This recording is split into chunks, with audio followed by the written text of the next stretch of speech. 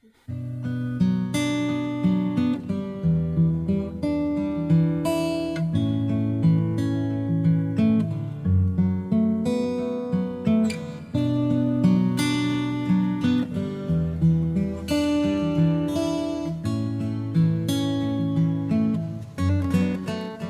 and welcome. You've tuned into the School of Ministry podcast. Paul is your Bible teacher today. He has years of experience as a pastor, seminary instructor, and more. Later, you will be given information how to reach us. If you have questions you would like addressed, let us know. Maybe you have a need in your life and want to know how the Bible gives answers that apply to us today. Feel free to contact us. Now enjoy the lesson. Let me begin reading in Isaiah 43 and 19. Because we have a new beginning. The new year is a time of new beginnings. And he says, "Behold, I will do a new thing. Now it shall spring forth. Shall you not know of it? I will even make a road in the wilderness and rivers in the desert." So God uses events in our lives to shape us, to teach us, to grow us, doesn't he? Some of the key events that are sparked maybe by sin sometimes, sin against us, or that our own sins, our own mistakes, missteps, maybe sometimes even by our own confusion. Memories of the past sometimes too easily hold us back. We might feel kind of shackled in that our failures, our regrets, our ignorance, our foolishness, our sin, that seems like it's not allowing us. But however, God doesn't want us bound to our past.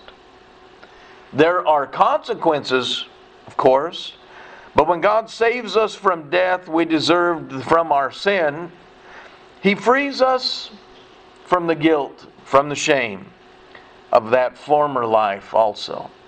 He frees us so that we can be useful to Him, to have a fresh beginning. He frees us to receive the good things that He wants us to have. And if our past feels kind of like a wilderness, know that God wants to make a road through that. He wants to give you a path, perhaps to even be able to navigate and see how good a salvation we have. And if your past feels like a desert land of death, God wants you to see the rivers of redemption, how it flows and brings about a great beauty in your life. So I hope that we embrace a fresh beginning. This has been one of my favorite verses, Ezekiel chapter 2.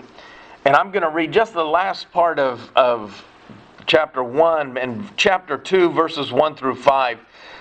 We went through the book of Ezekiel on Wednesday night just recently, and this verse it just reminded me, it's been one of my favorite verses, especially as a young preacher. For he says, "So when I saw it, I fell on my face, and I heard the voice of one speaking. And he said to me, 'Son of man, stand on your feet, and I will speak to you.' Then the Spirit entered me when He spoke to me, and He set me on my feet, and I heard Him who spoke to me. And He said to me, 'Son of man, I am sending you to the children of Israel, to a rebellious nation that has rebelled against me. They and their fathers have transgressed against me to this very day. For they are impudent and stubborn children. I am sending you unto them, and you shall say to them, Thus says the Lord God. As for them, whether they will hear or whether they refuse, for they are a rebellious house, yet shall know that a prophet has been among them.'" And I hope that in this new year that will be your goal.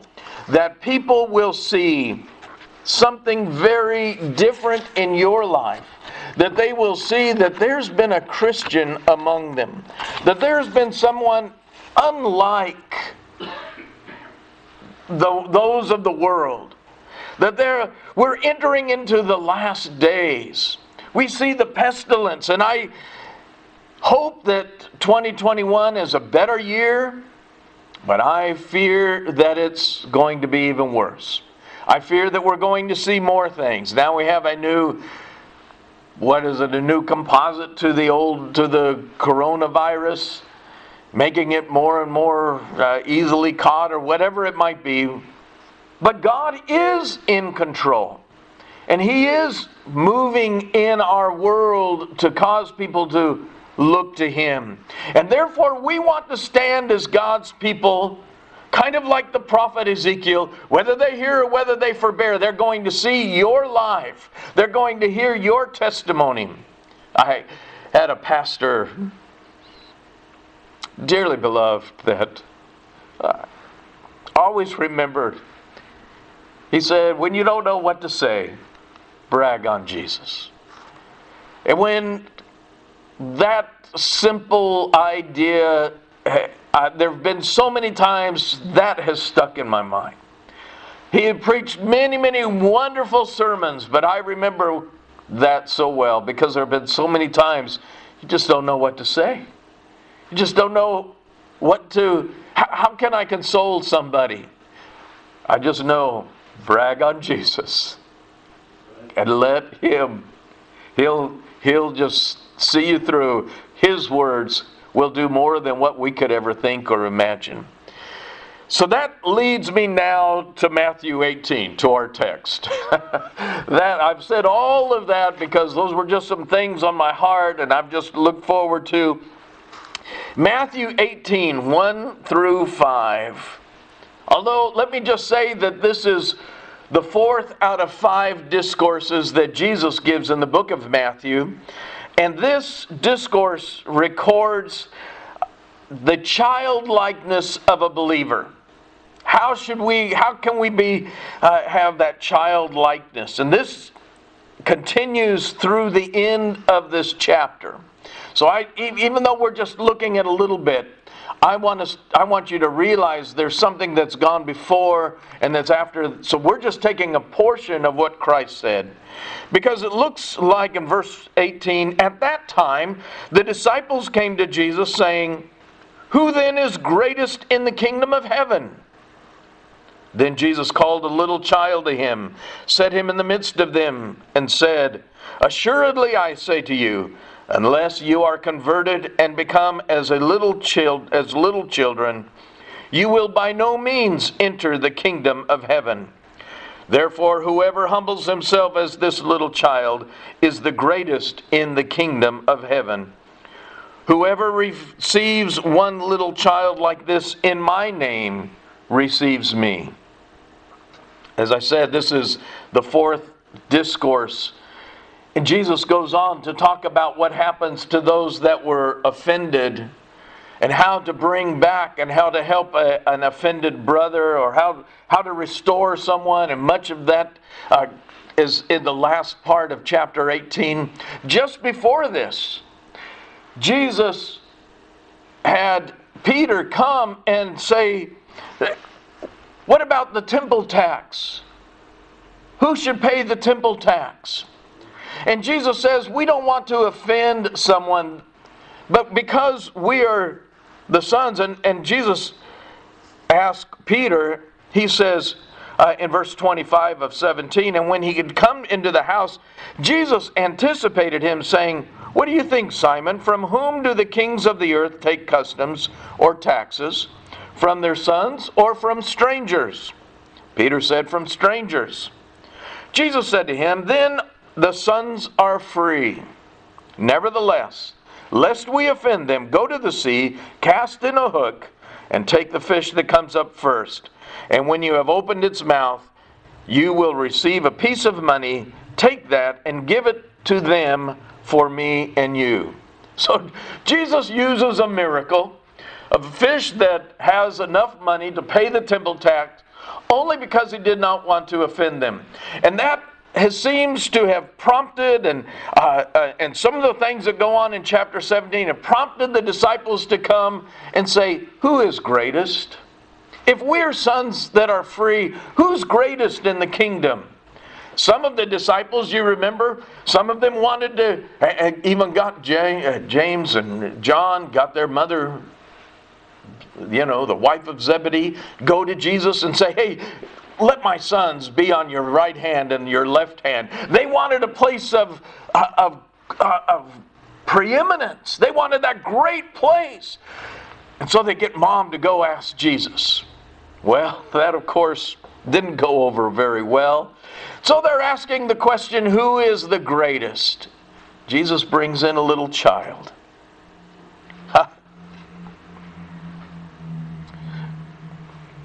Have you noticed? Children haven't lost their wonder. There was a revival preacher, Gypsy Smith, of the 100 years ago, a colorful preacher. And when asked him how was it that he always kept the message alive and fresh, he says, I've never lost the wonder of my salvation. Here was a man who had been raised as a gypsy, but God saved him.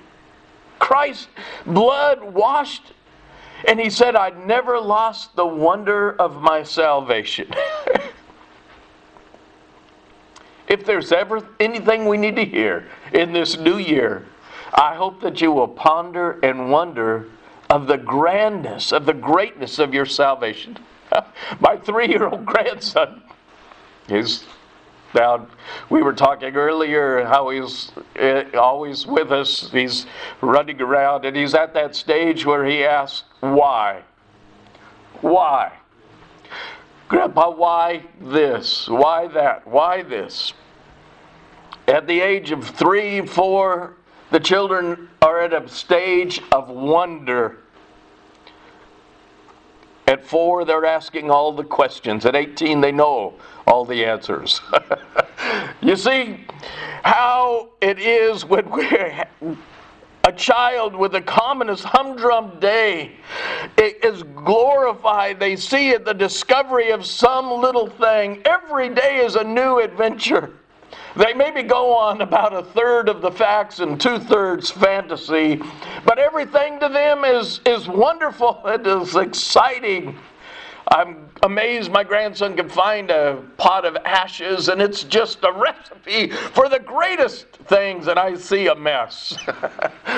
But you see, in his eyes, it's wonder.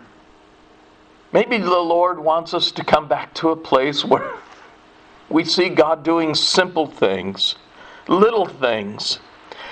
And He makes life interesting for us when we see Him moving in the little ways. And our minds are just filled with the wonder of how God loves you, how He loves me, and how He continues to bring us around. It's not long before kids, especially in our day and age, with video games, TV, and internet, and all of those things, that children have seen everything. Maybe grow up a little too fast. Youngsters become cynical. They become fed up. Old before their time. They've lost the wonder of God's great creation. You know, the Mennonites have a saying, we are too soon old and too late smart. I think that's very true. I wished I could go back and know what I know now and be young again and have all that vigor and vitality. Well, Teddy Roosevelt, remember, he was in his 60s and goes to the Amazon River. By the way, for our younger people, you know, Amazon is not just a store. It's not an online store. There is an Amazon. There is a real river. And sometimes I forget that we, you know, have so many new terms, and I'm still talking old-fashioned. So Teddy Roosevelt goes to the Amazon, and he's been asked why, because it just about killed him. As a matter of fact, later on they attribute Teddy Roosevelt's death because of his trip to the Amazon, and his answer was, it was my last chance to be a boy.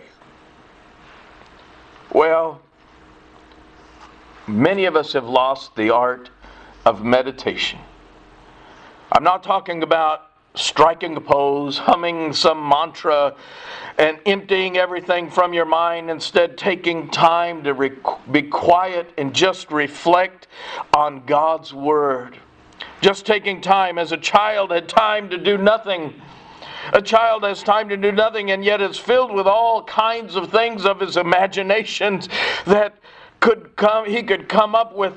I remember our kids, they built a roller coaster out of some of Dad's old wood. And they took the old red wagon And of course, they put their baby sister to test it out. They didn't want to test it out. They put their baby sister in there to try it. Their imagination, that they could build a roller coaster in the backyard out of some old scrap wood. Have we lost the imagination of what God can do in our lives? Have we lost the vision of what God might want to do in our hearts? Have we lost the wonder? Have we just said, well, there's nothing I can do? Well, yeah, you know what? There was a time when I used to say, Dad, there's nothing to do. But Dad had a list for me. If you're bored and you don't have, you can do this, you can do that. Well, remember, now when we recognize that we come to the Lord and say, Lord, there's nothing I can do, He's got a long list for you. He's got much you can do. In our world, it's changed. I remember as a kid going up to the creek, catching pollywogs and catching crawdads. And it wasn't very long later that the city or county came in and they cemented that creek, made a beautiful park out of it. But no more crawdads, no more pollywogs. The imaginations of when you were a child of what you were going to do with these pollywogs and crawdads and all those sorts of things. Do you remember those back? Well, now we sit in front of a TV with so many channels and nothing worth watching. And our eyes are as big as cantaloupes and our brain become as small as peas. And I want you to get back to where you can imagine that God can use you and do great things in you and use you and make you something that only God can do. I read a verse that I'd read I don't know how many times back in Genesis 24 and verse 62. And Abraham's servant was off getting a bride for Isaac. But the scripture says there that Isaac meditated in the fields in the evening. And the wording there gives you the idea that this was something that he did on a day-by-day basis. He took time to go and be a part, put an end to the events of the day. Think about them, but think about the Word of God and think about the promises of God and think about what God was going to do in him and think about the great things that God could possibly do. And he looks up. God is bringing his wife. The Lord had just worked it out. It's a beautiful story back there in Genesis 24. If you want, just read that again. See how God was working and Isaac just trusted like a child. Old William Law said this, and I can't say it quite as well as he did. How am I to lay wrapped up in my bed of a morning when the farmers are up about their work and I'm so far behind in my sanctification? There's so much to do. So much. They're about their work. Hi. Let me interrupt very quickly to let you know and update you with some information. You can contact us at schoolofministryresources.org, all runs together, or contact me personally at paul@landmarkstockton.com. We also have online services on Facebook at Landmark Stockton, that all runs together. Or if you're interested in our church history sessions, you can look on YouTube under Landmark Stockton, 2 separate words in that place. We'd love to send you information, and we're always so glad to hear from our listeners. So please feel free to contact us, and we'll write back to you.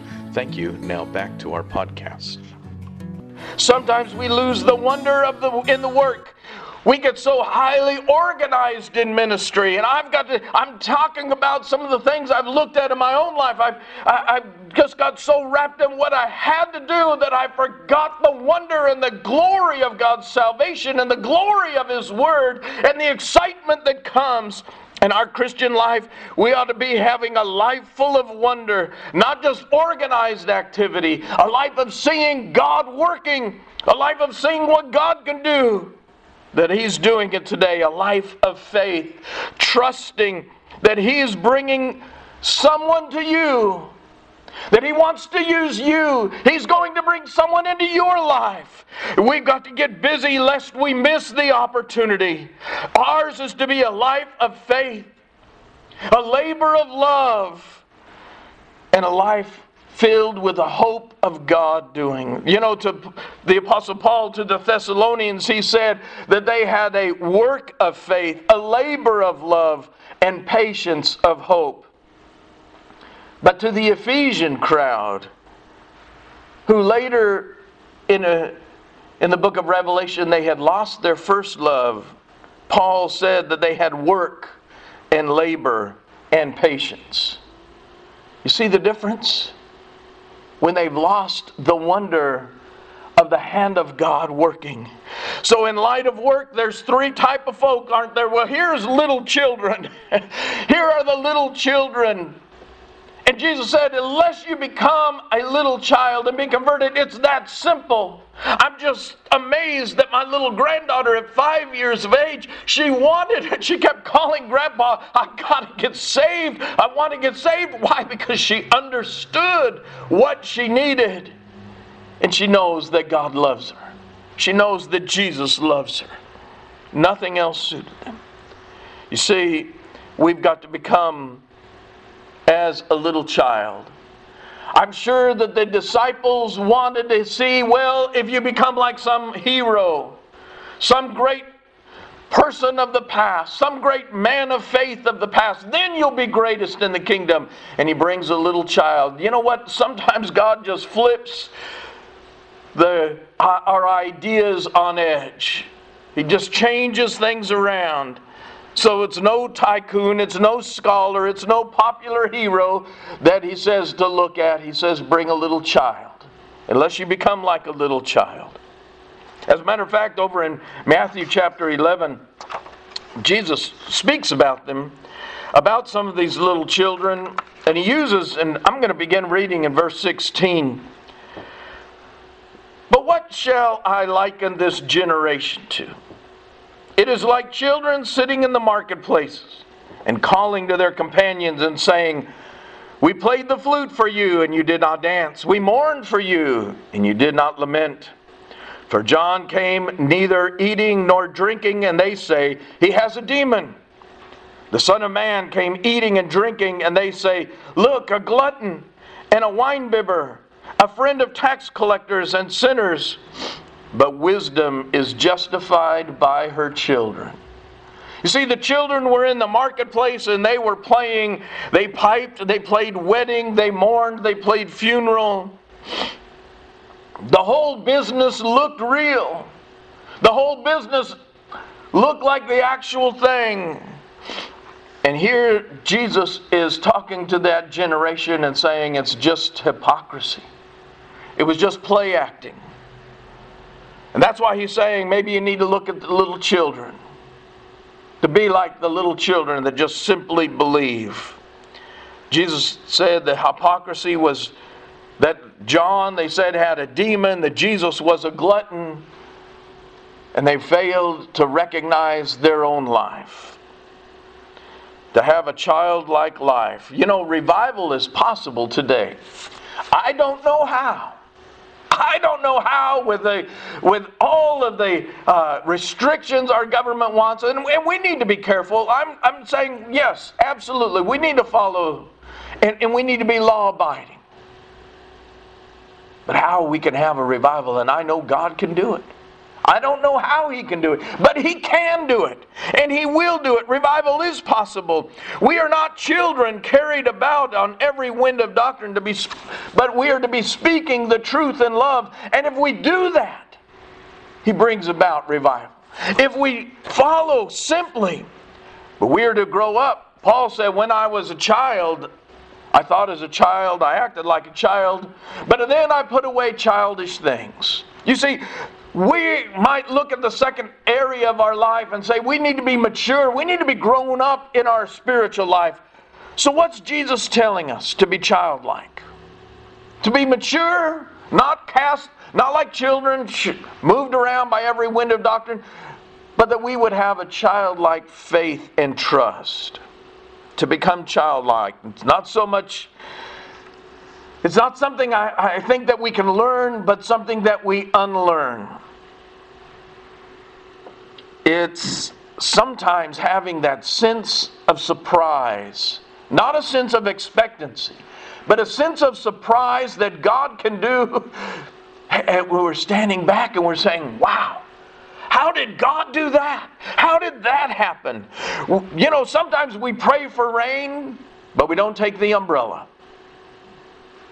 We've got to think about, do we really believe God? Anything can happen. Don't take it for granted.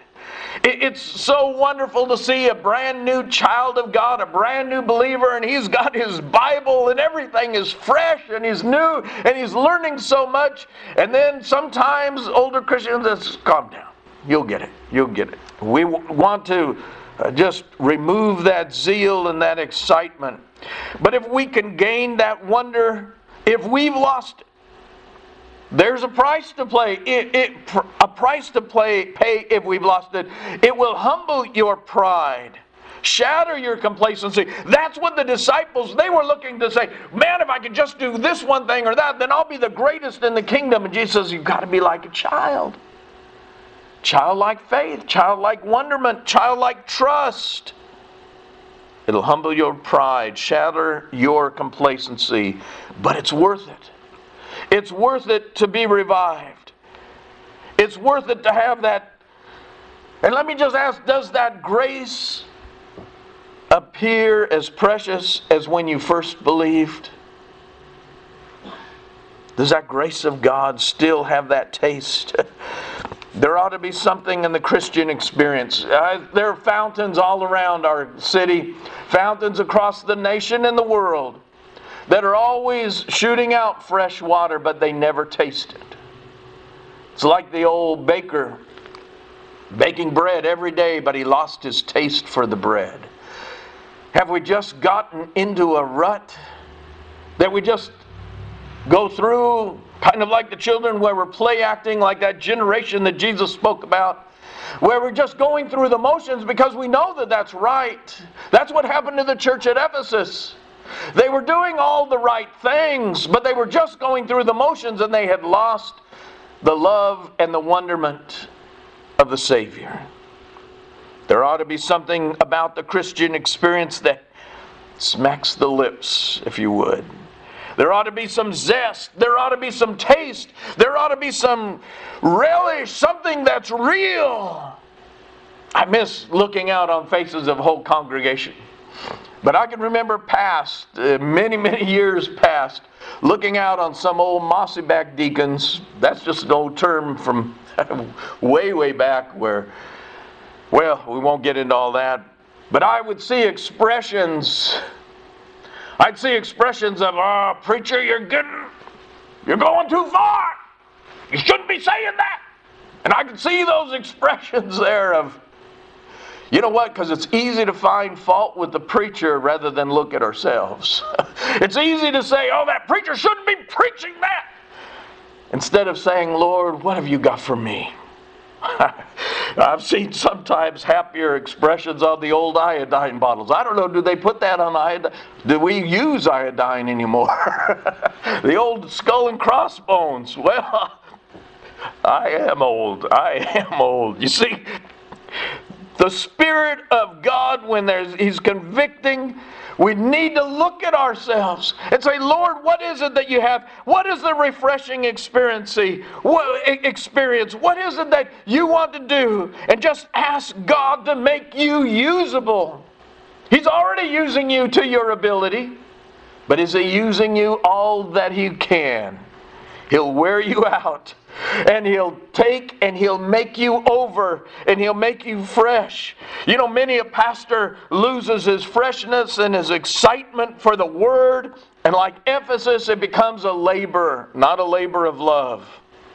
There are many churches, they don't need a new pastor, they need a renewed pastor.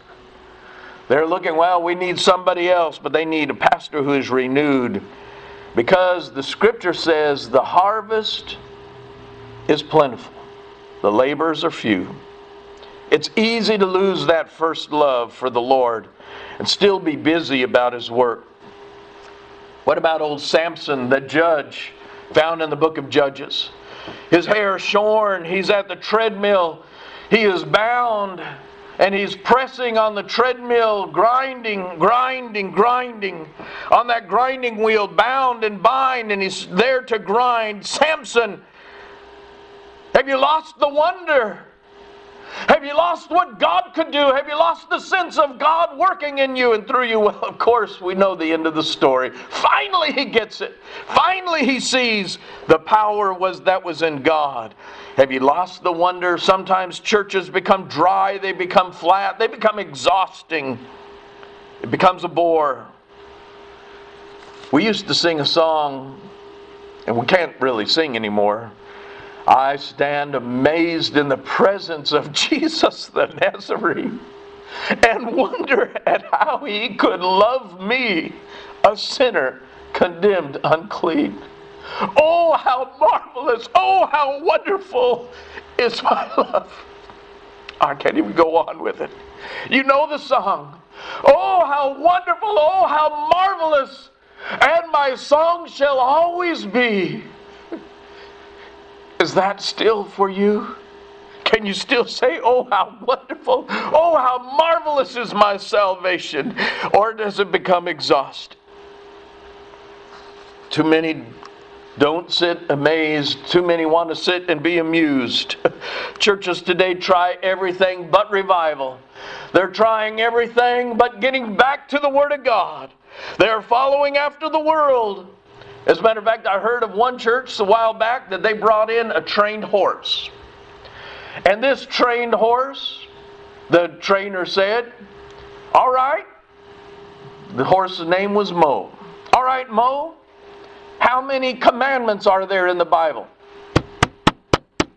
Horse pods out 10. Very good, very good. How many apostles are in the Bible? The horse trods out 12. Some smart aleck in the audience cries out, how many hypocrites in the church? The horse goes into a dance. He's on all fours. Well, bad joke. You see, sometimes we become dry. Sometimes we forget the amazement of what God can do. And we don't want to be like Israel and be a hypocrite. We want to see God working in our life, and we want to have that amazement where it's, oh God, how marvelous, oh how wonderful, and my song shall always be. Well, churches sometimes that have started on fire end up in smoke. We lose that love.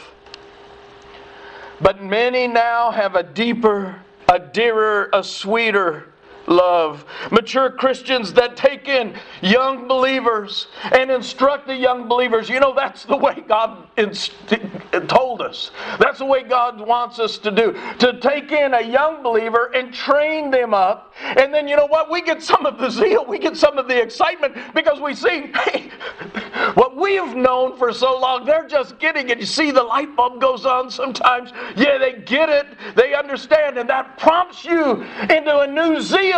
It prompts you to want to do more.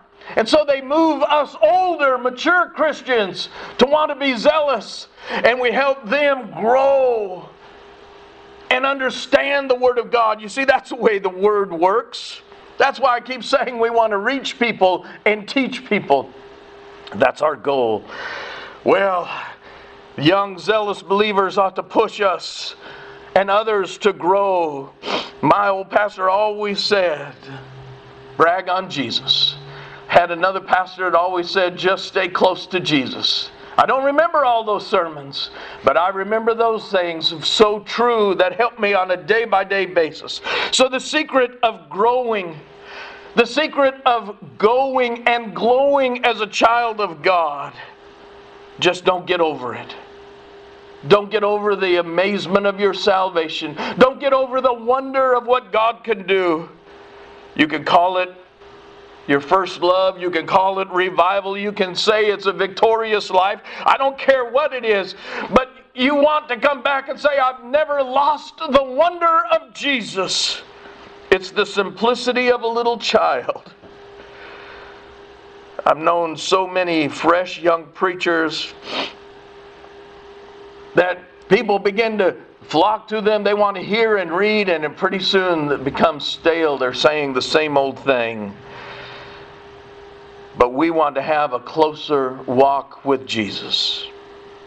I'm teaching my grandson the old song, Jesus loves me, this I know, for the Bible tells me so. Because I want my grandchildren to be in heaven with us.